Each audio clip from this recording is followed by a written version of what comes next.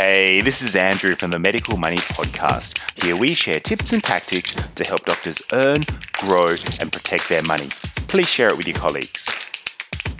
Today's episode has got nothing to do with money. It's about something much more important than that. It's about family. The corona crisis will have a huge impact on our children. You could argue they are, in fact, our biggest investment. My guest today is Dr. Kim Lee.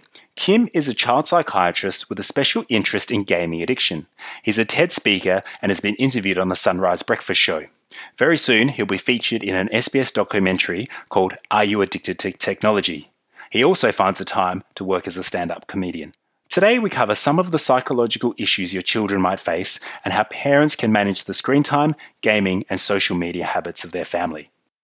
This podcast is not financial advice, and all opinions expressed by podcast participants are solely their own.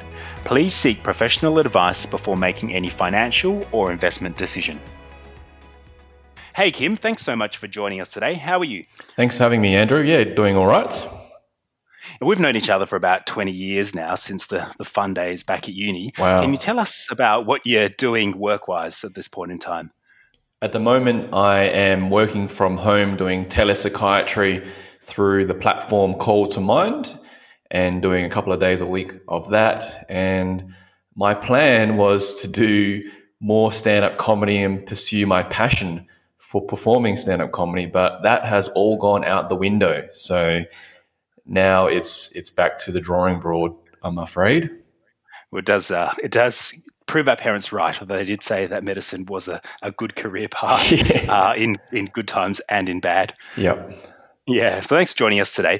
My situation is I've kept my kids at home now for 2 weeks. School's gone online, and as of yesterday, we're not even allowed to take them to the park. Wow. And one of the other things I've been discussing with my wife is how do we talk about this virus, given that we don't want to scare them, but obviously they can recognize that something isn't right. Today, I'd like to discuss some of the psychological issues that we should be aware of as parents and get your insights regarding things like screen time, gaming, and social media. So from your point of view, what are some of the coronavirus-related problems that you're seeing in your clinical work, and what are some of the ways that parents can help manage these? Well, it's interesting, isn't it? I mean, I myself don't have any kids, but I have nieces and nephews, and it just breaks my heart when we were allowed to go to a playground. I visited my nephew there, and he's only 3 years old, but he came up to me, and instead of giving me a hug, he put out his elbow and touched me with his elbow.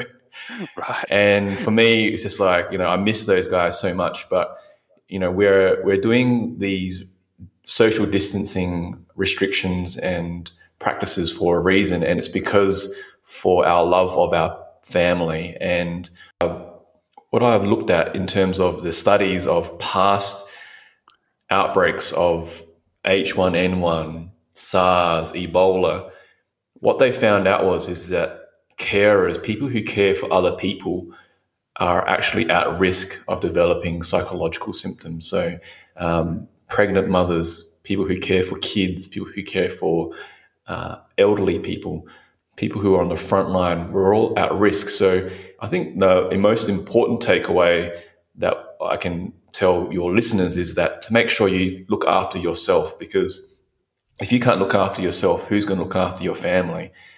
And now, in terms of helping out your kids and explaining to them what's going on, I think it's really important that you give them age-appropriate information, that the information is correct. And if you're telling your child to do something that's out of the ordinary, that's different to the routine, make sure you give them a clear rationale about why you are doing something. So, for example, my 3-year-old nephew, he puts out his elbow. He touches me on the elbow. His parents must have just explained to him, look, right now, we want to make sure that we don't get any germs. And so you're not allowed to hug Uncle Kim right now, but you can put your elbow out. That's the explanation. Now the playground situation, I know that they go to the playground every day, and my nephew is going to miss going to the playground. But I don't know how they've decided to explain it to him.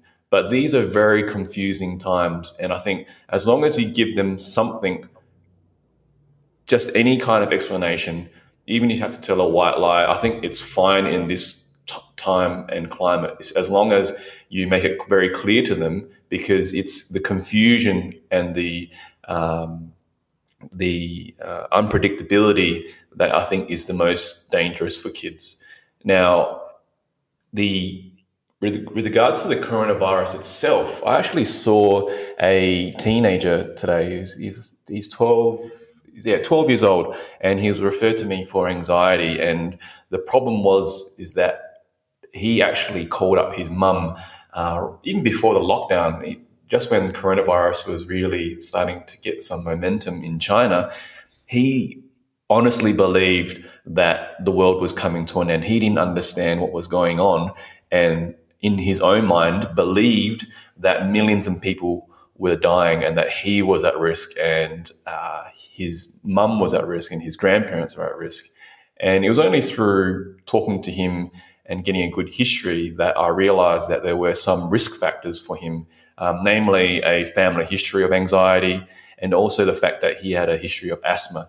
So I think with his situation, it was quite unique, but I didn't actually diagnose him with an anxiety disorder. I just felt that it was a normal reaction. And of course, you need to pay attention to the intensity and duration of the symptoms, because that's when we start thinking about, is this an acute stress reaction? Is this an adjustment disorder, or is this just normal? I think having grown up, you would have remembered this as well from the times when HIV was the disease that was taking over the world. The Pictures of the Grim Reaper was on TV pretty much every day. And in my mind, there was this virus that was going to kill everybody, and I had no idea about the transmission or anything. Right now, my 5-year-old is asking me, "Dad, what is that ball thing that looks like a virus?" And I really don't have any simple way to explain it to him, just because I'm scared of the next question that he's going to ask. And so I say, that's not a virus. How should parents approach this kind of imagery and scary pictures that kids are observing on TV as the news comes on? Yeah, I mean, I think there has to be a line drawn in the sand, isn't it? Like, you can't just continually bombard them with this information. And that's the problem, I think, with social media, is that it's endless. It never stops. It's a channel that is 24 hours a day. And the way it's designed is that it will send you articles, it will send you videos that are emotive. Those videos that you see of people fighting over toilet paper, it's on your newsfeed for a reason, because it draws your attention and it keeps you online, and then they make more money on advertising. Now, if that person, that poor old lady or that poor person in the video decides, they want that video taken down, Facebook will decide whether it's appropriate content or not based on their guidelines, and they're most likely going to keep it there if it draws enough viewers. It doesn't keep the people in mind. It keeps their stockholders in mind. It keeps their business model in mind. So I think, in the end, it's you as a parent, you have to draw the line and say, when's enough? When how much time and how much should they be exposed to it? And, this will hopefully blow over in a couple of months' time, but it is going to be a marathon, I'm afraid, and there's going to be ramifications after. So in the Lancet review article, it talks about increased stigma towards people who were working on the front line, people who were in hospitals, people who were in quarantine, and also people who are of minority and ethnic groups. So, being of Asian or Chinese background, your kids are going to be targeted when they go back to school. They might get racially abused or even rejected. People might not want to hang around with them because they fear that your child might actually have the virus itself. And that's a legitimate, reaction, but it can linger on months after everything blows over. I mean, even myself, I went to a public place and a kid said it to my face. He thought that I couldn't hear, but he goes, that guy has coronavirus. And I was like, what? I heard that. That's totally racist. But it's just how things are today, unfortunately. Yeah. Yeah. With on things like anxiety, so are there any signs or things that we can recognize early in our kids that might be them exhibiting anxiety or depression? As this drags on, it's going to be obviously they're going to lose contact with their friends and their social connections. Yeah, I think sleep is a big one. Sleep is always a telltale sign. If your child is worrying at nighttime, and if they're in their bedroom by themselves in their own bedroom, that's the longest period of time in their day where they're going to be away from anyone. So it's a potential symptom. Obviously, looking at their emotional symptoms, whether they're crying, whether they are, they talk about hypervigilance in the Lancet review, that people who have PTSD symptoms, they will continually wash their hands, even though the anxiety of the community has gone down. They will continually worry about germs in their hands. They might be worried about small symptoms. They might get a niggly throat and believe that they've got the coronavirus. They might get a fever and go, "Oh, that must be the coronavirus. I'm going to infect my family." Those kinds of worries. Yeah, and like I say, so on screen time right now, my daughter, while we're recording this, is actually watching Frozen for about the millionth time on the Disney Plus channel. What age is it safe to start, and what are some of the problems associated with screen time, especially in young kids? Yeah, there's so many different risks, I guess, involved with too much screen time. I mean, even just the posture that they're in. A chiropractor did a study in Queensland, and it showed that on an X-ray that adolescents were getting horns or like bony growth in the back of their neck because it's of the amount of weight they were putting on their neck.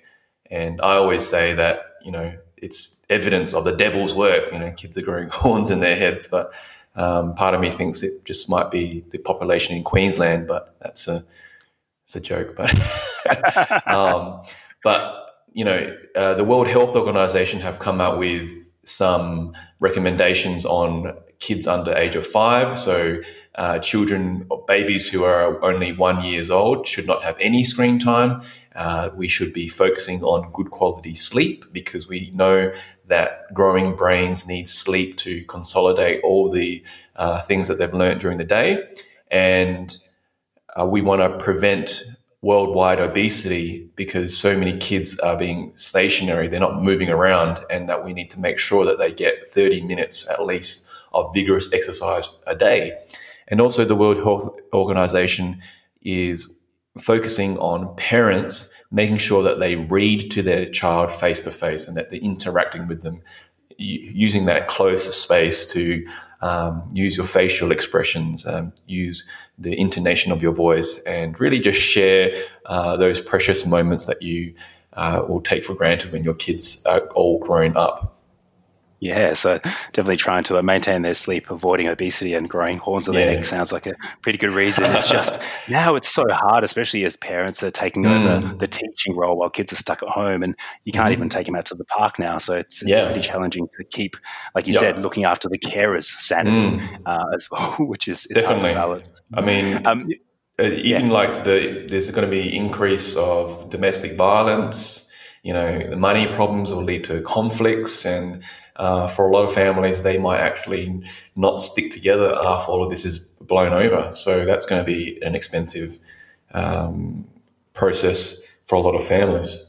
Yeah, I was reading the other day about the increase in domestic violence that happened after the bushfires. Now we've kind of got the double blow coming with the this whole lockdown, and sometimes spending too much time with people indoors, not being able to have your own space and do your own thing and exercise and those other social contacts is really a recipe for a ticking time bomb. Just one little tripwire is able to set people off. And I do worry about kids getting exposed to yelling and screaming matches, and God forbid domestic violence as well. You mentioned the bushfires. I mean, Beyond Blue have reported that they've got a 4-time increase in the number of calls for help during this period, and 1 in 4 calls are actually related to the COVID-19, and their number of traffic is 7 times greater through their website than it was during the bushfires. So there are a lot of people out there seeking help, and it's really crucial that we make sure we look after our mental health, because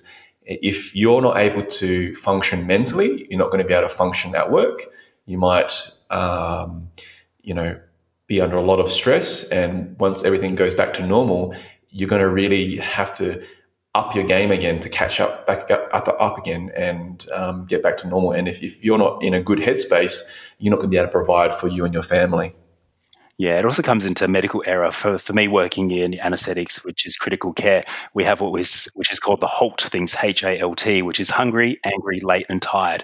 And I think all of those things do definitely Swiss cheese into us not performing at work, because we might be angry at the kids or not sleeping, and all that other stuff does snowball sometimes. Wow. Then you add the stress of the overlying, fear and infection control that's happening in the workplace. It's pretty easy to spiral.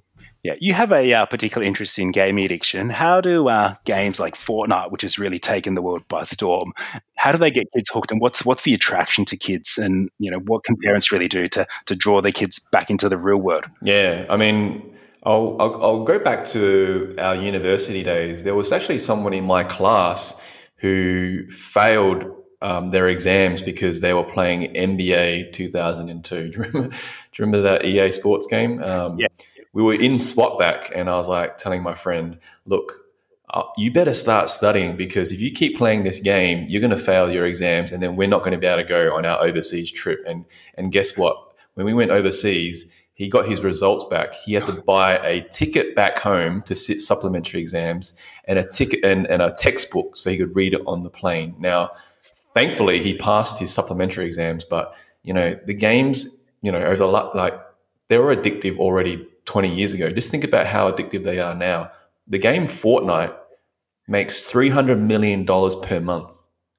Wow. And they set up a competition worth $100 million, and a teenager in the US won $1 million, and that was for them just free marketing. So just from a marketing point of view, esports, or playing video games professionally, is the perfect way for them to glamorize and target kids and say, look, why would you bother going to med school for 6 years when you can just practice playing Fortnite and become, a popular YouTuber or a Twitch streamer?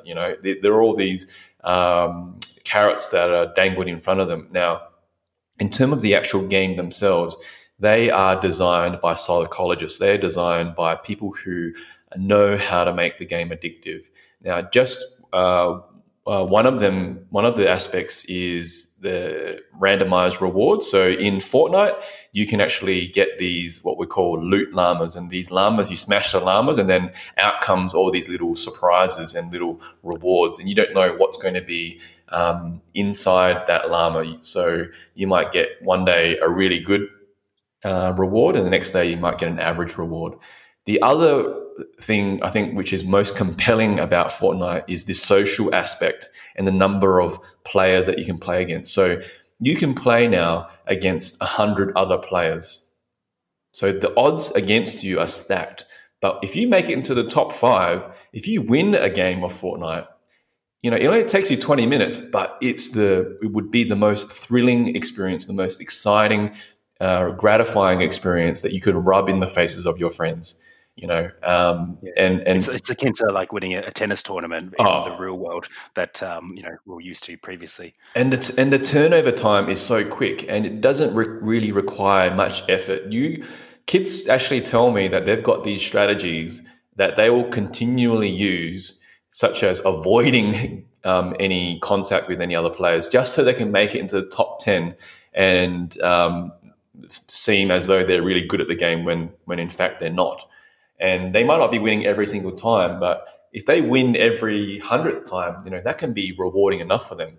But one of the other things that I explain to parents is to watch out for the battle pass. So a battle pass is essentially a contract with Fortnite. The kid pays $15, and it's 10 weeks contract where you have to complete a certain number of tasks. And to complete those tasks will take you, on average, 100 hours of gameplay. 100 hours of gameplay. And wow, that's 2.5 full working weeks. yeah. And a lot of kids will finish it within 1 or 2 weeks, So they're averaging 40-hour weeks easily. And for these kids, their only reward is the virtual currency, the virtual rewards in the game. It's not real money. So that number of items is worth $250. So really, they're only working for $2.50 an hour, and they love it. They're willing to work for as little as $2.50 an hour, and that's what I use to explain to a lot of families about how enticing it is and how psychologically rewarding these games are. Because we know that young men nowadays are working 40% less in the workforce because they'd rather play video games at home, going out, getting a job, earning money, paying your parents back who put you through, financial stress through school and getting a car, that kind of thing. They're willing to live in their parents' basements and eat 2-minute noodles and just play video games all day. Yeah, that's incredible, really. So what do these credits do? They allow you to basically upgrade your armory or your weaponry, or is it kind of just a social signaling thing? What's the benefit in the game? It's more of a social signaling thing. So the items don't actually give you any benefit in the game itself, because if you were able to build the best character, it would be the rich kids who would own the game and dominate, and all the other kids would quit. So it's always a level playing field. The only thing that you can show off is the different clothing and the different dance moves.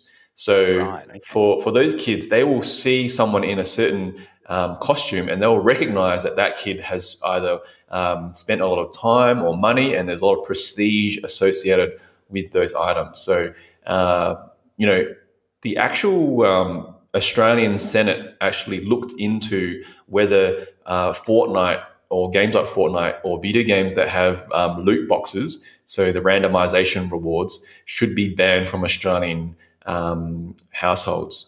Now, countries like Belgium and the Netherlands have banned loot boxes from video games because they consider it a form of gambling. But in Australia, they don't consider that a form of gambling, because under the definition of gambling, you can't exchange those items for real-world money. You can't pay your bills with all this virtual currency. So under the Australian definition, it's not considered gambling. But we know that kids will either steal accounts, they'll steal items, and they'll sell it on the third-party black market platforms. And the kids will go, oh, that's $1,000 skin. Why is it $1,000? Oh, because if you buy $1,000 smartphone, you can get that special skin. And that skin is rare, and that skin is worth a lot of money. Interesting. So, yeah, I always thought it was about increasing your power capabilities, but it really is no different to buying a Rolex watch or showing off an amazing handbag. Exactly. Okay. Moving away from gaming, let's move on to social media. Yep. So what do you see as the impacts and the dangers of social media on children?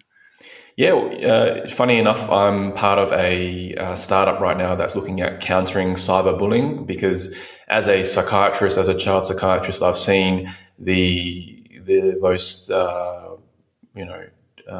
terrible effects of cyberbullying, and I've had whole communities affected because someone has actually ended their own life because of cyberbullying, and someone posted a viral video of someone getting beaten up, and they ended up taking their own life. So, and that had a contagion effect that actually spread throughout their community, pretty much mainly via social media, because all the kids found out about it, all the kids from the school knew about it, and all the schools around them knew about it. So it's really important that we make sure that the media deal with incidences such as cyberbullying, and even just reports of suicide is really important. So if anyone out there is listening to this and are going through tough times, Lifeline is 131114, and I always make sure that if I'm mentioning that as a journalistic policy, that we mention that these are the helplines that you can contact. Now, the cyberbullying, I mean, the reason why I think kids cyberbully is because they get a sense of power. They are anonymous, so no one can really tell them, that you're not really getting a reaction right there and then, because when you say something to someone's face, there are certain risks and certain, I guess, social norms that you experience when that happens. So that element of distance, that detachment from how it's going to affect someone's feelings is really a key factor there. And for some kids, it's about popularity. It's about either getting more popular or maintaining their popularity by bullying someone else at the expense of someone else. The other considerations that parents need to think about is just the amount of time they're spending on there, and realizing that social media is endless. It goes on forever. It's very convenient, and it's very hard to resist the temptation, the triggers to pick up your phone and check it and not go to sleep by looking at Instagram or posting a TikTok video and checking your response to the TikTok videos. What are the apps and social media platforms that are common with kids? I know Facebook and Insta, mums and dads are on there, so a lot of kids then migrate off to something else. What are the apps that we should be looking out for? TikTok, I think, is the one that's really taking off. It's kind of like the Macarena for millennials. It's all about dance moves and songs and short attention spans. They realize that people's attention spans are only, less than 12 seconds or something nowadays. So the videos are really short. And kids need to be aware that they need to check their privacy settings, and that people can actually stalk them, or there might be online predators that will try and entice them by messaging them privately. All these things you need to consider when allowing your child to have their own smartphone device. Yeah, I know recently there was the change to the Instagram and I think Facebook algorithm, which maybe not algorithm, but it showed you, it took away the number of likes, and that was meant to be a major vanity metric that a lot of people were using. Can you speak to the pros or cons and what's happened from that?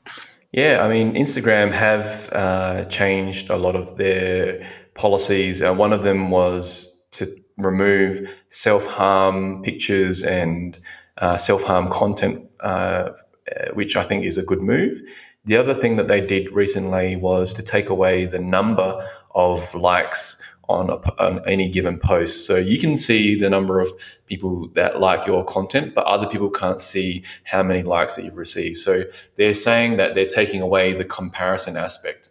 However, they've actually maintained that you can actually click in and have a look and investigate how many names there are on someone's like list. So you can actually physically go in there and have a look and see, does your friend also like it? So I think they've replaced one bad thing for another potentially bad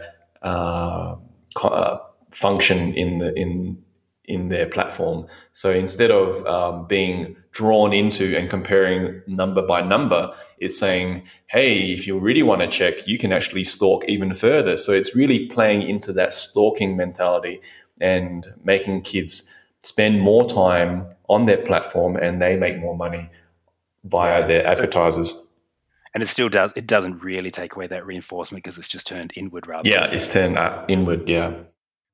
So what do you reckon is the appropriate age for kids to have, a Facebook or an Insta account?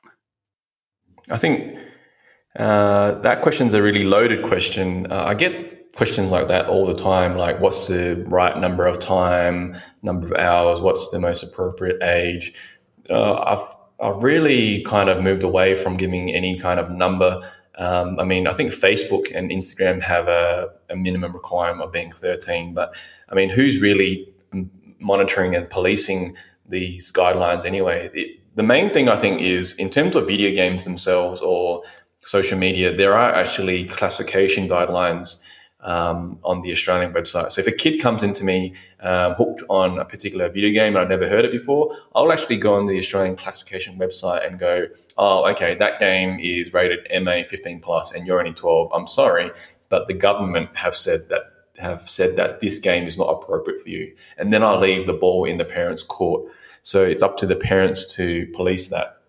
In terms of those sort of line in the sand kind of questions, I always go back to what are the values that you have in your own family? Do you value your child spending face-to-face time with you? Do you value your child looking at you when you're having dinner? Do you value your child interacting with you? Do you value your child going outdoors? That kind of thing. So if you have those values set up, just like any new business that you might be setting, if you have a strong foundation of what's your values and what's your vision, then I think that's a better marker of how you can better manage your child's use of smartphones and social media. Yeah, I suppose kids are just observing my young kids, that they really are sponges absorbing not just the words and things, but the actions that we put out there. So I think leading by example is a very important thing. Definitely. And, you were telling me yourself that, you try and limit the amount of social media that you use. I mean, when I go visit my nephews, I will actually put my smartphone in my glove box. Now, as much as I love my nephews, sometimes they're just really boring and I'm just tempted to look at my smartphone. But I know that if I pick up my smartphone, they're going to be saying to themselves, why is he looking at that thing? Why isn't he looking at me? Have I done something wrong? And it's all those sort of indirect body language things that we do to each other that really affect our relationships. I think that, just that change of eye focus attention clearly says that, there is something more important than me, and you've then disengaged from that interaction with the kid. I think another thing now is also, you mentioned putting your phone in the glove box, but the smartwatches now, you're connecting to the phone, even though you're only a distance away, there's still all the little things in there, the reminders, and it might not be the messages or the WhatsApp communication, but it's the time to breathe, it's time to close a ring, and then you're then distracting away from what you're actually there to do, which is to spend time with your kid and enjoy that time as a family. Are there any other things that you think parents can do regarding bedroom screen time, switching off the Wi-Fi? Yeah, I mean, the basic sort of advice that I give to parents is no screens in the bedroom. The bedroom should be for homework and sleep only. I guess the problem is that homework now is online, so you're going to have to try and manage that somehow. But we do know that kids who have devices and screens in their bedroom are more likely to become addicted to video games. We also know that when I've gone to clinics in Japan, Singapore, South Korea, that the patients there, they bring in journals. They know what they're doing at what hour every day. So their days are structured. Their days have activities that they know that they're going to do. Just like in a video game, you think video games are not very structured. Video games, you know exactly what you need to do at what time to be the most efficient, and kids will know how to set up their game to maximize their potential to win. And I think we need to learn from that and do the same thing in our day-to-day lives. Otherwise, we'll be tempted to spend more and more time online.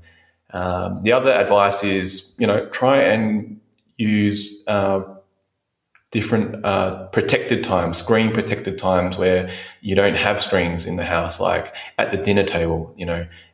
Today someone told me that their kids only spend 10, 15 minutes gobbling up their dinner. How about saying no screens at dinner table, but also half an hour after dinner, so that you have time to digest your food and you're not going to be tempted to run off and play a video game. I mean, that's a good point. There are also other interesting experiments that you can try for yourself. I mean, I tried for myself using a brick phone or a dumb phone that I got, a $20 dumb phone from Officeworks, and I used that for a month and just noticed how that affected my behavior and my day-to-day routine. And you'll find out that it's very frustrating, but you just realize how dependent you are on your smartphone. And Another one that I did with my gym recently is we did a screen-free meal challenge. So no matter whether you were eating breakfast, lunch, or dinner, you're not allowed to eat in front of a screen. And if you did eat in front of a screen, you had to pay $5 to a nominated charity. Now, that's a good way of doing it. Yeah, there are apps like Stick and stuff that you can have challenges with your friends, and that's not a bad way. Yeah, so it just really, what I realized is that my meals just became so boring because I wasn't able to keep myself occupied by looking at my smartphone. My meals became boring, and then it became a mindful exercise. I then started to focus more on the taste of the food. I started to notice the smell of the food and the texture, and just look around me and pay attention to my day a little bit more. So these are some little things that you can try. Another thing that you can try with your family is actually having a day where you don't have access to screens. And, the best day would be one of the weekend days. So we know that the University of Adelaide and Flinders University, they conducted a study, an 84-hour intervention where volunteers who were addicted to video games voluntarily gave up their passwords to their favorite game to the researchers on Friday midday, and then they got them back on Monday midday. So they had an 84-hour detox, a short detox.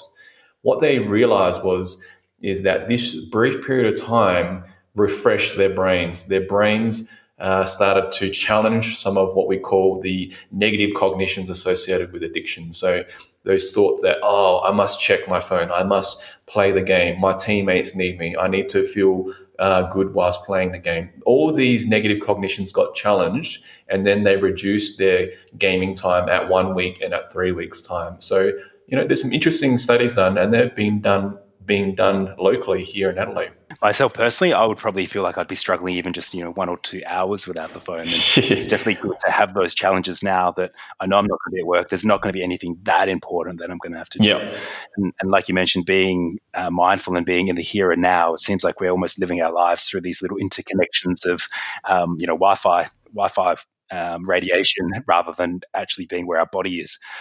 So that's great. How can parents find out more about your work, and are there any other resources that you can recommend parents take a look at regarding the topics around children and electronic devices? Yep, I've got a website, cgiclinic.com, and you can find everything from my TED Talk on there to information on how to make a referral to me through Call to Mind, which is an online telehealth appointments. And then also I've got a Facebook group, either CGI Clinic or Dr. Kim Lee Psychiatrist. So thank you so much for having me, Andrew.